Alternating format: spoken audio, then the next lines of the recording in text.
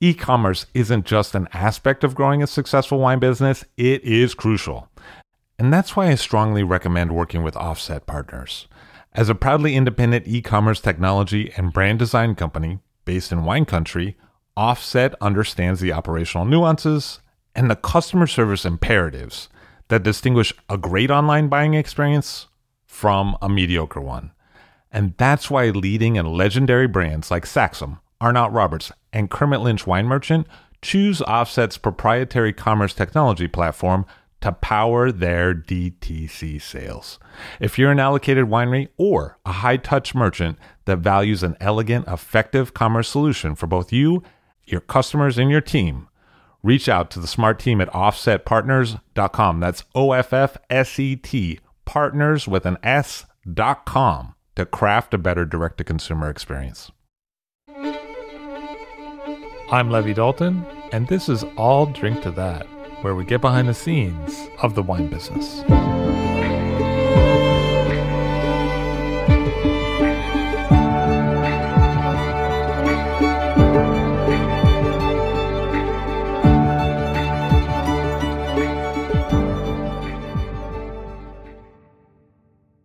Why don't you tell us a little bit about what you're doing with the program at Cork Buzz and how you got started with that, which is a recent addition to the kind of Union Square area and the wine scene in New York? All right, so Cork Buzz Wine Studio is part wine bar. We have a full kitchen with amazing food meant to go with wine. We also host wine classes, wine-focused dinner parties and events. So you do classes. I do. That's interesting because, one of the things that people starting up wine bars are often like, well, I don't want to get too much into education. I don't want to feel too kind of heavy on people. But it's something you really embrace, and I think in a way that's pretty approachable for people. I've seen you lead classes yourself, and there's been great attendance, and people seem pretty psyched.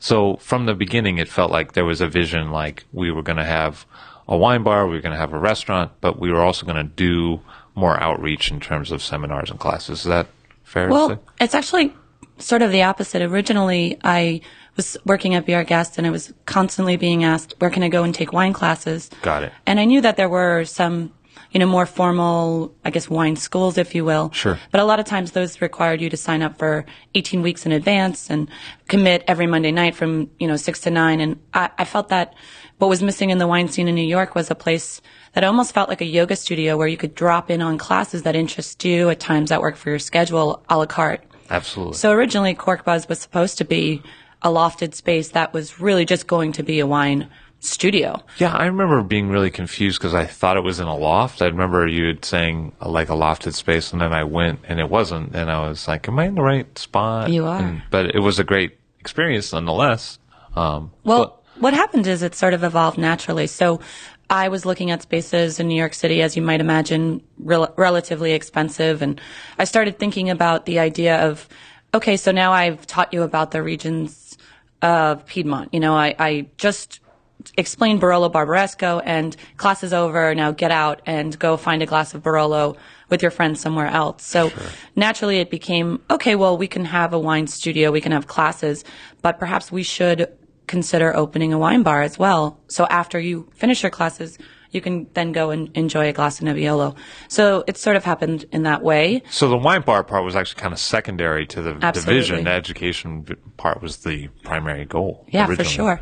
And actually it was surprising because we underestimated how busy our wine bar would be. In the beginning, we were, all right, it's part of the revenue, but it's not going to be a huge part. And now it's almost the majority of it. Wow. We have a lot of wine classes, and they're really well attended, but every night we're pretty busy, so thankfully. So what was your lead into the educational conduit? Was it work that you were doing for Be Our Guest in terms of teaching the staff? Correct. Yeah. I used to do this thing called Wine College. Okay. It was, we had 20 restaurants all over the city. So once a month we would have 2 or 3 people from each restaurant come, and we would do a joint class for them, a Wine 101. And then we would have, maybe 3 or 4 times a week an advanced wine college where we focused on a specific subject or region. So that's really how I started teaching. And then I got asked to teach at the French Culinary Institute. So I've been teaching there for about 10 years now. Wow. Well, maybe not 10. That would make me Yeah. No, probably like 6. Because you are Feels fairly like 10 young, years. which is something we should talk about. I mean, if you don't mind, how old are you now? I'm 32. You're 32. I'm not that young anymore. And you're a master sommelier, Correct. and you own your own wine bar. So when did you get involved with wine? It must have been somewhat early. And how did that happen? So I was 21. I got my first wine job at Bluefin in Times Square. Okay. It was right around 2001, going into 2002. I was 21, so I really didn't know that much about wine, but I had a really great mentor in Greg Harrington. He was the wine director at the time for Be Our Guest, and he encouraged me to, look into the Master Sommelier program. So I started that in 2003. Wow. And passed in 2009. Yeah, I mean, pretty much with flying colors, it seems like you pretty much sailed through. Do you really accredit that to some of the mentors you had or just your own focus? I mean, a lot of people take quite a long time to go from the beginning to the end of the Master Sommelier program, which is quite rigorous by anyone's measure. I think in wine in general, it's all about your mentor. I mean, I can claim that, yeah, of course I was dedicated and I was always driven and motivated, but really I sped through it because I had a great mentor that was constantly pushing me. Go take the next exam. You're ready. I mean, I obviously didn't sail through it. I took my Master Sommelier exam 4 times. But to get to the Masters, I was 24, and I showed up in London at the Dorchester for my first exam. So wow, that was pretty exciting. What would you say? Because I don't think in the history that I've seen, at least in New York, that there's ever been quite so much just broad-based interest in the Master Sommelier program. Now you're a master, and now you teach young people in that program as well, and you mentor people in tastings throughout the year who are interested in pursuing that accreditation. What would you say to some of those young people who are thinking about taking the exam? What should they know? And then what were some of the things that kind of helped you along the way in terms of preparation? Well, in terms of preparation, I mean, it's like anything else. You have to travel, learn about the wine regions. You have to, constantly be going to tastings and reading all the time. And I mean, the world of wine changes every day. I don't know if I could pass today. No, I'm kidding. But yeah, I mean, I think if you desire to go that route in the wine business, you really have to be dedicated and constantly studying. What would you say some of the benefits are? Maybe we should talk about that first. I mean, now that you are a master, and you've done all this, you've sacrificed quite a bit, you went through the whole process. What do you think is the takeaway? What is the big help? I mean, it's a worldwide accreditation. It's something that you keep for your entire life. I don't think that you can't be a great wine professional and not go that route. I mean, obviously we have so many people that I really look up to in the New York and in general across the country that have never chosen to go that path, and that's totally cool. I mean, it's almost like a fraternity, sorority. Sure. You have master sommeliers that are sort of family all across the world and certainly in the country. I mean, it's the top that you can be in your field. Yeah. Certainly the average person will hear, oh, you're a master sommelier, and I mean, they recognize that as being the top tier. So certainly, I've had many people ask, about that, inquire, are you a master? I mean, it does seem to resonate with maybe not everybody off the street, but people who are more into wine, read wine publications that are more amateur level, seem to know about it and respect it. Right. I mean, some people do it for a better job, or they think that all of a sudden life's going to change the day you pass masters. You're going to make a ton more money, and that may or may not be true. I think that, I just flew to Florida because the client, this, big investment firm, just wanted a master sommelier for the day at their, client appreciation. Well, there is a dinner. certain level where they understand that you must know something because you've passed this exam. I mean, it's a benchmark that says, yeah, you're knowledgeable, which is hard to measure sometimes in the field. Exactly. Especially if they're maybe not in the field themselves, For sure. So tell us a little bit about some of the tricks that you used to get through. I mean, what are some of the things that kept you going? Did you use flashcards? Did you travel and then read about the region? Did you read about the region and get inspired to travel there? How did you go about it? I think it's a little bit of both. I mean, I certainly have tons of flashcards. I was constantly on this website called GuildSomm, which is, it's really updated and it has maps. My entire apartment was a map. I mean, I had all the regions of Germany and the big Post-it size, I don't know how you call those big postcard things. Sure. Maps on my ceiling, and I don't know. I mean, 3 tasting groups a week, Monday, Wednesday, and Friday What at was 11 in the Madison closet Park. exactly? Oh, I'm bugabee. No, I don't know. Your Rulige is like in the Exactly. map in the closet. Yeah. I'm sorry to interrupt. Please go Okay. ahead. No, I mean, tasting groups were really helpful.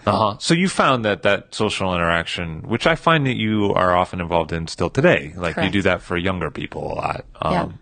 I mean, the people that are in New York City's best restaurants right now are the people that I started my tasting group with. Mm-hmm. So you think about John Reagan running Union Square Hospitality Group, Michel Couvreau at Per Se, Risto at I Fiori.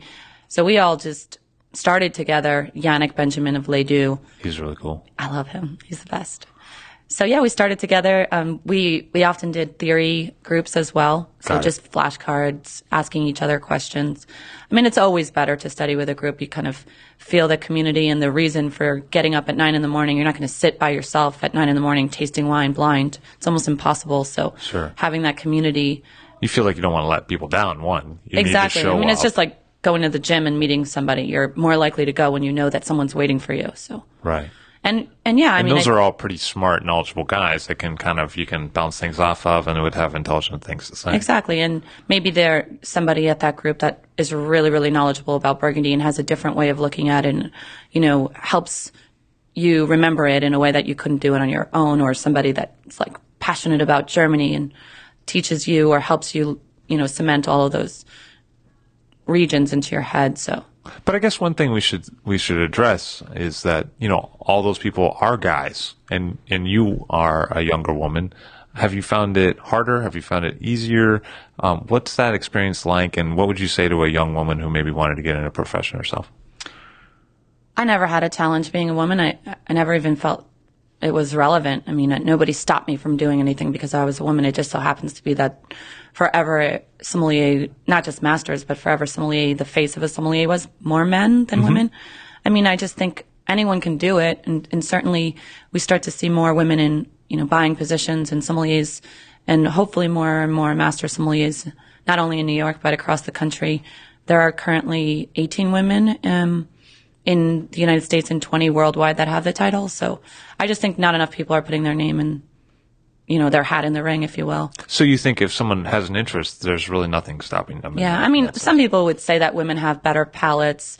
I don't know. I mean, I have never done a case study, that can prove It is that. something that you hear a lot that comes up where people say women probably have a better palate for identifying flavors. I just think that we're just maybe a little bit more sensitive to things, or maybe more observant. And Yeah, I mean, But I don't know that like that's a the fact. whole ball game in a way. For sure. When it comes to wine, I find. I mean, so what are some of the differences between running a corporate level program and now what you're doing now? I mean, that must have been a big kind of change. You have 20 restaurants and you have a relatively modest wine bar, but sure. in one, you're a corporate level beverage director. You're making huge buying decisions across the group, and in another, it's your own project that you run, maybe without a huge HR or PR department. And you kind of do your own plan. How has that changed your life? I mean, I was buying wine nationally, so obviously I'm not doing that anymore. I was buying wine in Las Vegas, in Chicago, and New York. I learned a lot about the world of wine, the world of wine and national buying, which was really important for me. I think made a lot of connections working at Be Our Guest. I was, one of the most important or one of the most powerful wine buyers in the city. So it was challenging when I first left because, you have this big job and everybody's calling you all the time, inviting you to dinners, trying to, get appointments with you. And then all of a sudden you quit your job and you're building a business, but everyone's like, not everyone, but to many people you cease to exist. So it was kind of interesting, almost like spring cleaning, you start all over again and figure out, who are your real friends or who, really cares about you as a wine buyer. And I wasn't even upset by it. I mean, if anything, it was a nice welcome break. Yeah, it is different when you go from 100 emails a day of a bunch of two. salesmen, to like 2 people being like, "Hey, what I found is that it was often people who wanted advice in their own career who would ask you and you'd for your time while you weren't a huge dude, and you'd be like, I don't know, but could you give me some advice on my own career? Like, Exactly. You're like, who's asking for the advice? Yeah, I mean, it's interesting. I remember one time this guy wrote a story about losing his job during a recession and then having it be where he went to his wife and he said, well, now we're going to find out who our real friends are. And she's like, well, I'd prefer not to know. Like, sometimes it's nice if, the world doesn't change on a dime because of the social position. But maybe you could speak to that more than I could. I don't know. I mean, what was that feeling like? It was funny because I was building a business, I mean, I did everything. You felt like you were still in it. I was, I'm scouting spaces. Yeah. I'm, putting a wine list together. I'm thinking about the design of the place, and I would run into people and they were like, oh, how's your year off? Right. How's unemployment? I'm like, unemployment? I'm self-employed. But 70 hours a week. So that was, it was interesting. More. Yeah. But I mean, running my own wine, owning my own restaurant is amazing. I mean, I'm the HR director. Last night I was a closing manager. So, I'm really hands-on. I decide everything. If I want every server in the restaurant to carry a tray, no matter what, even if we're slam busy, that's the rule and that's the way. Whereas when I was working at Be Our Guest, as great as it was, sometimes managers, directors, even the owner of the company, as he should, were making decisions that sometimes I didn't agree with. Mm-hmm. So it's fun to really believe in every single thing I do, every single glass of wine that's poured. If I want it to be $13 and it's more expensive cost, and I decide that that's what we need for that price point, I like being able to be the final decision maker. Although I also have a really, really amazing team and hire top talented people in the industry. And so I'm always asking their opinion and trying to figure out ways that we can be better. So what is some of that vision that you have? I mean, what are you bringing that maybe somebody else wouldn't? I noticed you seem to have more of a populist view to some wines. I remember when there was an early interview that you gave where you said, we're not going to just do kind of hipster, esoteric stuff. This is going to be a little bit more broad-based and people are going to feel comfortable when they come here. Tell us a little bit about the program you've designed. Yeah, I love that. It's almost one foot in the old world. Not old world meaning wine regions, and 1 foot in the new world. So I didn't want to create a wine list that there were no wines that anyone recognized. Mm-hmm. I mean, certainly I don't want all of my wine list to be supermarket brands and just I wanted to have the esoteric, the indigenous grapes, and wanted to introduce people to new things, but I also wanted people to feel comfortable opening the wine list and not just having wines they didn't recognize. So my style is a little bit more approachable, a little bit more, come on in, I can teach you about wine, or you really feel comfortable about Chardonnay. I'm not here to tell you not to drink it. Mm-hmm. And I mean, you're not able to talk to every guest, even if you want to. Mm-hmm. So sometimes the wine list has to be something that they can navigate on their own. Right. And you don't always have time for that conversation. Exactly. Or they don't have time. Maybe they just want to make a quick decision. Yeah. I mean, and also you have to think back to your own life in wine. I mean, I didn't start off drinking Honda Missouri and mm-hmm. knowing what Chocolino was. I mean, mm-hmm. I started maybe with White Zinfandel. Now, I'm not going to go and put White Zinfandel on my menu, but, having accessible, easy I heard Turley's making a White Zin now. Is it good? Yeah, I don't know. I haven't had it. It's a rumor that they're going. I swear to God, no. If somebody makes a good one, I'll buy that's it. the rumor I'll drink that they're going back. I mean, in kind of an ironic way, but for a high quality White Zin that they're, from one of the top producers. Good to know. I'm sorry. I stopped you. I apologize. That's okay. Go right ahead. Please tell us a little bit about what are some of the tricks you use to make people feel more comfortable? I mean, when you design the list, what are you thinking about when you approach typeface or when you approach layout or when you decide how many menus there's going to be or how you use pictures or what are some of the things you tell the staff when they want to talk to people and you say, hey, this is something that's helped me? I just keep things concise. I try not to talk over people's heads. So, I mean, I think you can read a guest and understand whether they want to know the differences of the Grand Crus of Chablis or whether they just don't even know that Chardonnay is the grape. Mm-hmm. And so you have to just really look at your guests, listen. Yeah, for sure. Sometimes I had an they earlier switch it up. interview today where I was like, oh my God, I actually did screw up something very similar to that. But I'm sorry. Go ahead. No, I just think it's important to just listen. And that's one of my really great skills, and just listening to what people want and being able to just give it to them. And then sometimes, having somebody order a wine, bring them exactly what they order, not trying to convince them that they shouldn't be drinking that, but maybe they have the wine that they wanted to order and you're excited about something else that's similar and you just bring them a small taste. What we're really into these days is we're doing tons of blind tastings. Okay. And I think that it even if you don't know anything about wine or you don't want to make a career out of it, it's really fun. It's an interactive experience. So I have a lot of regulars. I'm really, really, really grateful to have created sort of a neighborhood place. And so when I recognize these regulars, I might just bring them, half a glass of something to blind taste. Awesome. And just letting them explore that wine without any preconceived notions. Oh, this is, going to be oaky because she told me she brought me Chardonnay. And so it's really fun to see people explore wine. If at one point you had to do lists that, served a broad strata of customers because of the corporate environment, I think some people maybe might use the opportunity of having a personal statement to go a little bit more obscure, but you haven't. And is that important to you to stay broad focused? Well, I mean, yeah, for certain. When I was buying on a corporate level, we had to buy a little bit more well-known, recognized wines, and it was.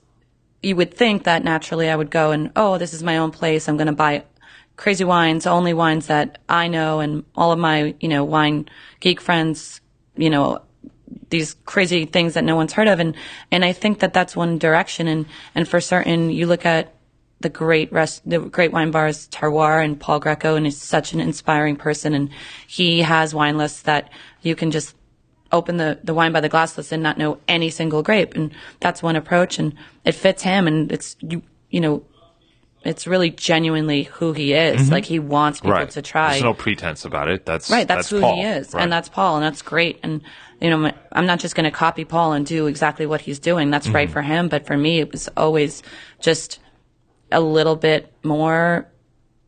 I just wanted people to drink what they liked, and I didn't want to teach people what to drink, and I didn't want to, say one thing was better than the other. So I just have always just been like, okay, you like that? Great. I'm going to find the best example of that, and I'm going to serve it. I mean, I don't have, 10 Malbecs. I have 2, but I'm not having Argentine Malbec because maybe I don't think that, people should be drinking it. People love it, and it's funny because when you own a business, the goal is to get, for my business, the goal is to get a lot of people there. Yeah. People that know about wine and people that don't. So if I only create a wine list for those of us that know, then I've just taken half of the amount of people that I could possibly have come through my doors. And to me, that didn't make sense as a business owner. We are not buying for ourselves. Like I might not be drinking Argentine Malbec every night, but every wine on the list is not for me only, So yeah, I might say that. Is there a segue between, maybe to cover that, is there a segue between what you think might be acceptable as a sommelier in a restaurant and then what might not be acceptable as an owner? I mean, is that two different viewpoints when you're trying to show return on investment and you want more people to come in? Would you find that maybe you're a little bit more open, or that some people who are a little bit more closed would maybe be less, viable in terms of opening their own place? I would say that, there's some ego involved with being a sommelier and running a wine list, so sometimes you want the best, the biggest wine list, you want to have every vintage that you can possibly have of all the great wines in the world. And maybe building a grand award is something that in the past I had as a goal of mine. I wanted to create Certainly this. For a lot of people, it was a goal. Yeah, and it's a great goal to have, but it's different when you're paying the bills, you just have to be a little bit smarter about it. And so for me, my goal is to have a profitable business and employ lots of people and, really just pay people well. And I signed a 15-year lease. I want to be there for 15 years, so I'm not thinking about, building the world's greatest wine list of having every single vintage of every wine possible. I'm thinking about having great examples and having wine that's well priced. And so I think it's important to think about wine as a business. And I think when you own the place, you start to think about that. I could easily buy couple of cases of super expensive wine, but if I know I'm not going to sell that, maybe I'll just buy 2 bottles. Have you seen a trend towards smaller wine lists? Smaller wine lists, for sure. As costs have just gone up in terms of restaurant opening and space? Yeah, I think it's space, but I also think it's much easier to write a big wine list. It's easy to just say, yeah, I'm going to buy every producer of Burgundy instead of curating a list that maybe has a couple in the different categories and you don't have everything, but you have a good representation of the region. And I think I actually enjoy smaller wine lists. I think it's fun because you don't have to be committed to this wine for the rest of your life. You can have 5 different Syrahs on your list, and you sell one for, a month or so, and it's great. People are excited about it, and then you get the next one that you want instead of having 50 all at once. So there isn't a desire like there may have been before for like necessarily comprehensive. It's more about an experience that might be comfortable. I think so. Do you feel like putting a list that's super huge in someone's hands is a little intimidating or maybe kind of demanding on their time in a way that maybe a small list isn't? I do, especially in a wine bar. I mean, you're just coming in to have a glass of wine and catch up with some friends, and all of a sudden you have to spend 20 minutes just looking through this big wine list. And so my approach was I wanted to be inclusive, and I wanted people to feel comfortable about wine. And for someone that doesn't know anything, they get a big list. It's just like you kind of shut down. So I thought it was important to just have a concise list. And really, isn't that the job of a sommelier, to be a curator, to sift through all of the wines for the guest, and then so they don't have to go to the tasting. So they don't have to go right. So they don't have to taste 1,000 different champagnes, because we did that already, and we found these producers to represent, a good cross section of the region. And when one is done, I think it's also important to create a wine list and change it often, just so you don't get bored. I mean, I change my wine. I print my wine by the glass page almost every single day. Sure. And I find that it's really fun for the staff, because they're like, oh, okay, I kind of got bored of selling that Chinon, and now you just put this new Aglianico on the list, and they just get excited again. It keeps everything upbeat.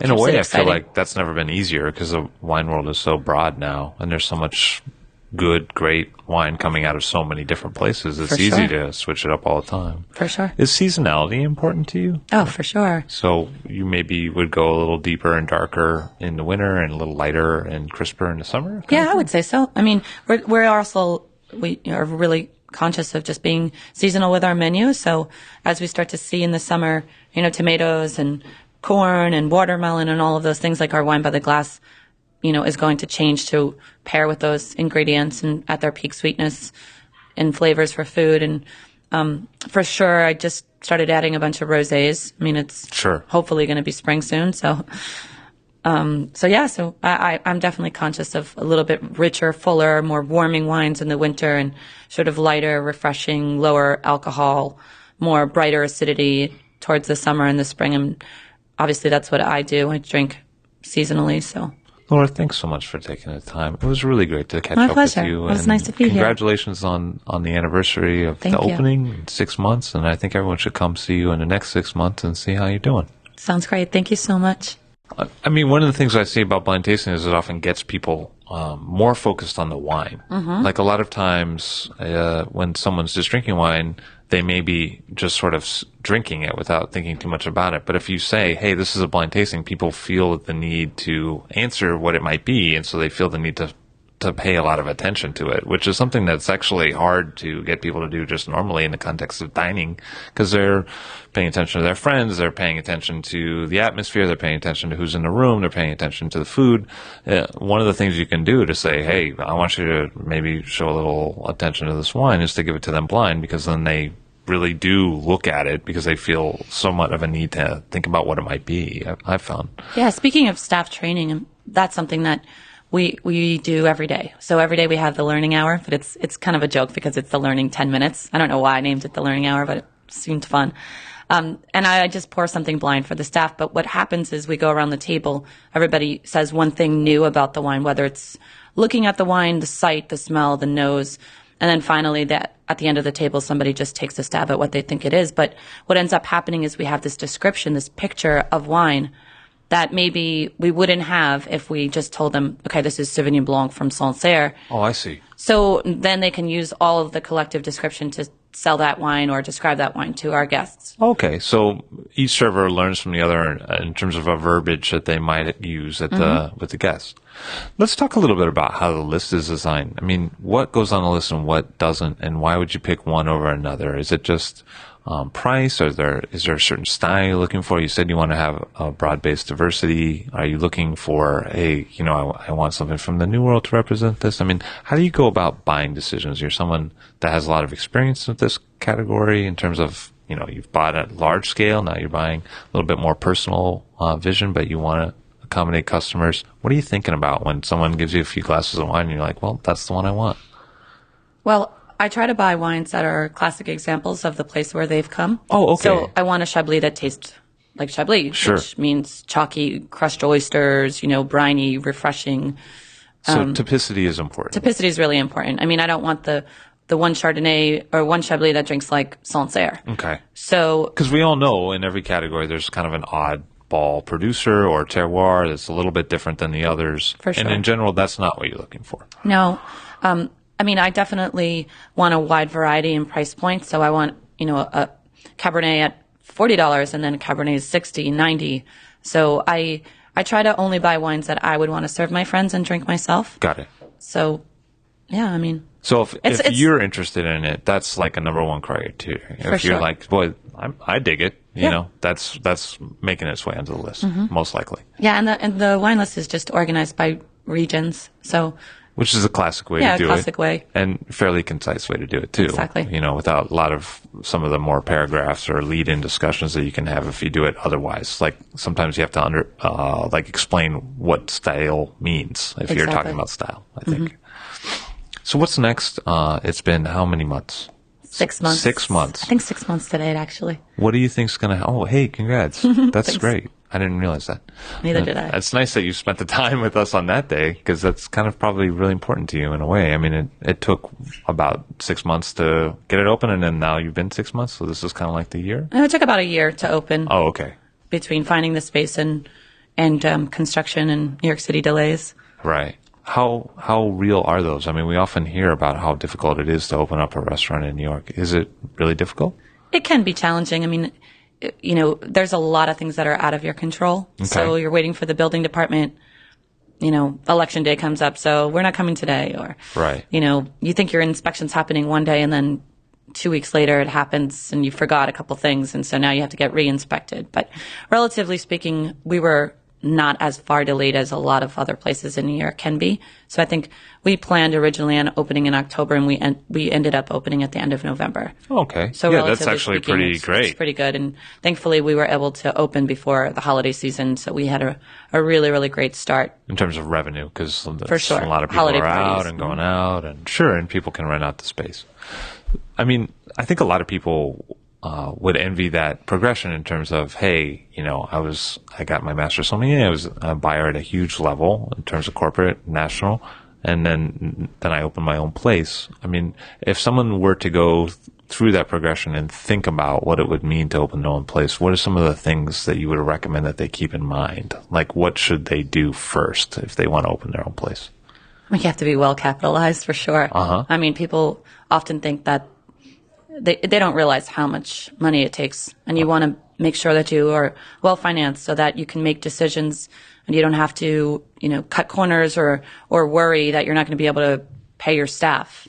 So that's one of the most important things. I mean, I had a lot of experience in opening places because one of my jobs for 3 years was I was a member of the opening team for Steve Hansen. So I went all over the country opening restaurants, and I kept really, really good notes about all of the different punch list items that you have to keep in mind. I think, having a great team and trusting if you hire somebody to do their job. A lot of times you hire great people and then you micromanage them, which never Right. makes sense to me. I'm trying to think what else. That's pretty much it. But I mean, I would imagine it's a lot of day-to-day commitment too that you really need to set aside the time. It's not like a part-time thing. To open No, up a for new sure. place. I mean, I oversaw everything. Construction, design. I had every single fabric in the place I approved. Exactly Well, where it the looks great. Thank you. I find it's a space that's very welcoming and fun Thank to you. be in. Like it has a certain polish but comfort about it For sure. that I think is rare in the wine bar world, because sometimes wine bars are either a little bit more purposely rustic or just rustic because they're kind of a little thrown together. Right. In terms of Yeah, the inspiration was to feel like you're in someone's home. Uh-huh. You're in your best friend's home, just having a glass of wine, having a conversation about wine. And so, big communal tables. I really thought a lot of wine bars in the city, oddly enough, are super dark. Uh-huh. And it's like you're It's trying to really enjoy true. wine. And I don't really know if it's white, red, rosé, because I can't really see it. And a lot of places are, very cozy, and that's great. And sort of, loud. That's also, it's a certain vibe, but for me, I wanted it to be slightly brighter. Really important that we had high ceilings. So our ceilings are 17 feet high. And so it was the type of space I was looking for, just this bright, more welcoming. Kinda airy in a way. Exactly. Soft airy. light, I think. For I mean, sure. one of the things about the lighting at Cork Buzz is it's not harsh. It's kind of a glowing, softer light, which I find is pretty rare, actually, Yeah. but people always enjoy it when they're in it, that kind of soft light. Yeah, we hired a top lighting designer. Oh, okay. So. I think I met that guy, actually. Oh, yeah, he did. Yeah, he came in here. Yeah, I remember. He was a nice guy. So why wine? I mean, you're a smart person. You're super motivated. You could have done probably anything you wanted to do. I mean, you're intelligent. You have a lot of energy. What was it about wine that you said, you know what, I think this is the deal? Well, when I was really young, I knew probably at 10 or 12 years old that I wanted to be in the restaurant business. Okay. So my grandmother used to have these huge Sunday suppers. People were coming in the door while other people were leaving. It was an all-day affair, and it really was something I was interested in doing. Originally, I wanted to be a chef, just because it was right at the time when the only way you could make money or be successful, I thought at the time, was to be a chef. So my plan was to go to culinary school. I took a wine class just sort of to keep busy during the summer, and really fell in love with the idea of it. But it was more because it combined all of my passions into one thing. So I love to travel. I love learning languages. I love, obviously, eating and food. And so I love culture. I love, geography and science. And so I felt like it combined all of those things. And that's really why I chose it. Got it. So many of your interests were just there. I mean, and you do get the opportunity. I mean, I think of you as someone who has traveled to many wine regions, but I also think of you as someone who is really good at developing relationships with the growers or maybe the distributors. I mean, you must think that that's important. What would you say to someone who's like, hey, what's the world of wine like in terms of the people? Because a lot of times it's easy to get so focused on the wine side of the wine world that sometimes we forget about the people who make the wine or move the boxes or bring it to us. I mean, you're somebody I see who's especially engaging to the whole scene. Thanks. Why may that been? Did Greg or someone say, hey, this is important, this guy, the local salesman? Or is it just something you've always had? I'm really a social person. I love, connecting people, and I feel like I'm always putting people in play groups. Like, do you know this person? You should know this person. This person's business, to just be humble and realize that you might have, a job right now, but you never know where you're going to end up. And I think to some degree, when you're a buyer, you can be a little bit, snobby or think that you're, the best thing, and you sort of dismiss the salespeople like they should be working for you. And I just always had a different approach. I always felt like everyone in the industry was a partner, so you're selling me wine, but I need you to sell me wine. And so I tried not to be dismissive of people. I tried not to keep people waiting or, not show up for appointments, which sometimes happens in the wine industry. So I don't know. I mean, you're just being you, basically, is what you're saying. Yeah. But do you find that that's been really positive? I mean, it seems like things have progressed along well, maybe partly because of that. Yeah, Greg taught me when I first started in the wine business. He was like, you only have one name in this business. And whether you're a buyer right now for one restaurant or you're going to go and buy wine for 20 restaurants, at the end of the day, Laura, Maniec, that's the name you have for the rest of your life. So just make sure you keep your reputation and you're just really, kind and just, treat people the way you want to be treated. And I mean, it seems so simple, but sort of how I always approached it. Got it. And let's talk a little bit about that, because one of the things I see you doing now is engaging with social media a little bit. I mean, I remember one time you linked to something I wrote on Facebook, and it was like 10,000 people showed up to read it because of you. And I was like, who is this person exactly that all these people seem to really engage with? I mean, I just feel like you could say like, I love today, and like, take a picture of us of like the sun coming up, and like 100,000 people will be like, yes, like you have a lot of people kind of like dig your thing. Thanks. And in the social media world, when you engage it, do you have something in your mind when you're writing on Twitter or when you're on Facebook that's like, this is my persona, or is it just flowing out? Like, is this just you, or do you keep certain things in mind? I mean, it's just me. I don't overthink what I'm going to write or how I'm going to engage with people. I try, and I'm obviously getting busier and busier, but I try to just respond to people. You know, people are in my place and they're, oh, this is the best, you know, bucatini I've ever had. And I'm just try to respond and just say thanks. And it was great to have you here. And it seems like an extrapolation of what you were saying is that you're good at listening to people and you are good at being there for relationships, and that you would use social media in that way. Yeah. It's interesting because before I even opened my place, I started putting wine tips. I built my website and I started putting wine tip of the day on Facebook and linking it to Twitter, and started to talk about my business before it even opened.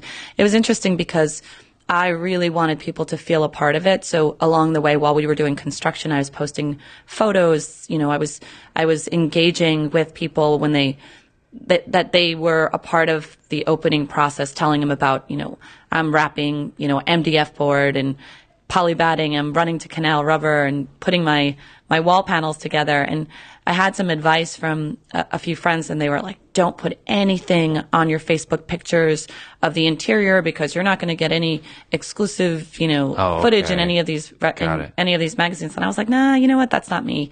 I really wanted people to be included. And same thing goes for anyone in the business that is thinking about opening their own place. Yeah. I've got, you know, documents I'm happy to share, you know, checklists. I have, you know, you can come look at my architectural drawings. I'm happy to help, you know, advise on like a bar design or anything. I mean, I feel like as a community, we are much better together than we are, you know, just by ourselves. And I think in general, New York is really exciting for wine right now.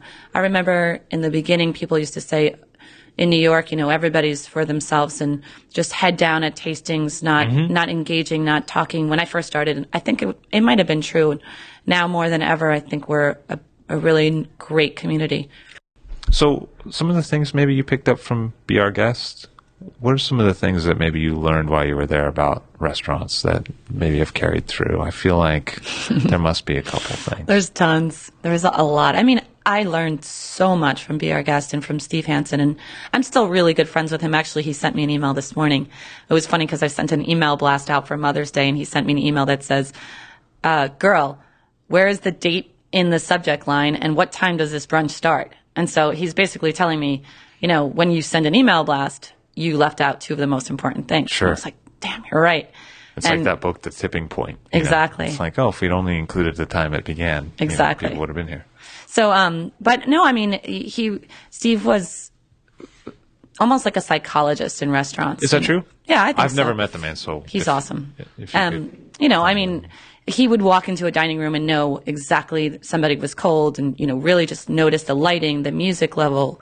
And so I joke that I'm just obsessed with those things. So, you know, I'm always like, the lights are too bright in here. You know, it feels the music is not loud enough, or it's too loud, or look at that woman over there. She's, you know, she's trying to she's on a date, but she's sitting next to a group of rowdy people. Like, why did we seat those people there? Right. There's a better way to there really is an art to that. Orchestrate the dining room. And so that's something that was huge from Be Our Guest that I learned. You know, to some degree, systems and really just having things in place so that you're not, you know, scrambling every day. And so, you know, Be Our Guest is known for a lot of technology and systems. And I mean, I don't necessarily need all of those things. So I just took the best of those things and, you know, use them on my own for my own business. So who's coming into the restaurant? Are we seeing mostly regulars from the neighborhood? Are we seeing a wine crowd who kind of travel to wherever is serving interesting wines at the time? Or are we seeing regular kind of diners who are hungry and just want dinner? I mean, what's going on? I think it's a combination. I mean, we have those two back rooms, which are great for large corporate events. So we've been doing a lot of, you know, big wine focused dinners or cocktail parties. So we have some clients in, you know, finance and lawyer or attorney type thing. And so we have that. But I mean, our neighborhood we have a lot of regulars from the neighborhood. We have a lot of industry people. So it's a combination. Got it. Well, I guess in any way that's a successful restaurant, right? If there's like a broad-based mix. Yeah, I think we have a lot of people that are knowledgeable about wine and are in the industry, and then we have somebody that doesn't know anything about wine and just wants to learn more. And I feel like that's the business we always intended to build. And so we've so far been successful at that. So you can kind of interface with the place at the level that you bring. Correct. Like whatever that might be. And what's the plan for upcoming? What are we going to be hearing about you doing the next year or so? Oh, there's so much.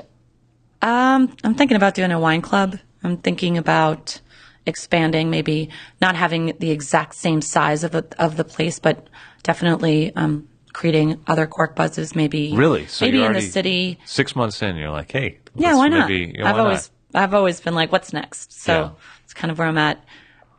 I am thinking about doing MW, Master of Wine. Really? Oh, cool. But I've found that like there's a fair amount of overlap in the basics. Like once you get the foundational stuff, a lot of that's the same. So in I'm a way, sure, yeah. you can kind of like, just kind of go right into the advanced because you already have the foundation. exactly. So Between the two programs. So yeah. Cool. I don't know. Who are some of the people that have really stood out besides Greg Carrington in terms of inspirations in your career, whether in New York or not in New York in the wine business? Well, I mean, there's so many people. I'm just trying to make sure I include everybody. Fred Dame, for certain, Master Sommelier. He lives in San Francisco. He kind of got the ball rolling for the Master Sommeliers in America. I believe he kind of brought it over here. Yeah, absolutely. I think he was one of the first Americans to pass the exam. I mean, Ken Fredrickson, as an entrepreneur, he's, just always been an inspiration. Raj Parr, great inspiration. Paul Greco, for sure. Just all of the interesting things that he's done in New York City. Sure. I mean, he certainly has a lot to say about what wine bars are. Yeah, for in New sure. York, at least, more noteworthy wine bars. Yeah, for sure. Steve Olson is also a really great inspiration of just, being driven and, really just creating a business for himself. What are you super excited about in terms of wines themselves? Like a certain region or maybe a producer? I've always been excited about champagne. I really wanted to almost like be my thing, I want to know every single grower. I want to taste every single champagne that there is. I used to do this thing, run to Astor every Friday and just grab a different grower champagne that I'd never heard of. I mean, I worked Harvest there in 2010.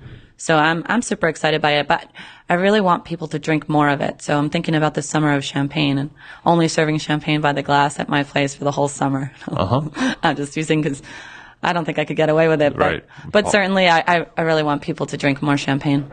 Got it. And what do you think of some of the things that have changed there? I mean, that might be one conversation that you might. When I was at your place, you served Baresh, which is not well known and is something that, I think is well regarded there, but maybe we see less of his bottlings here.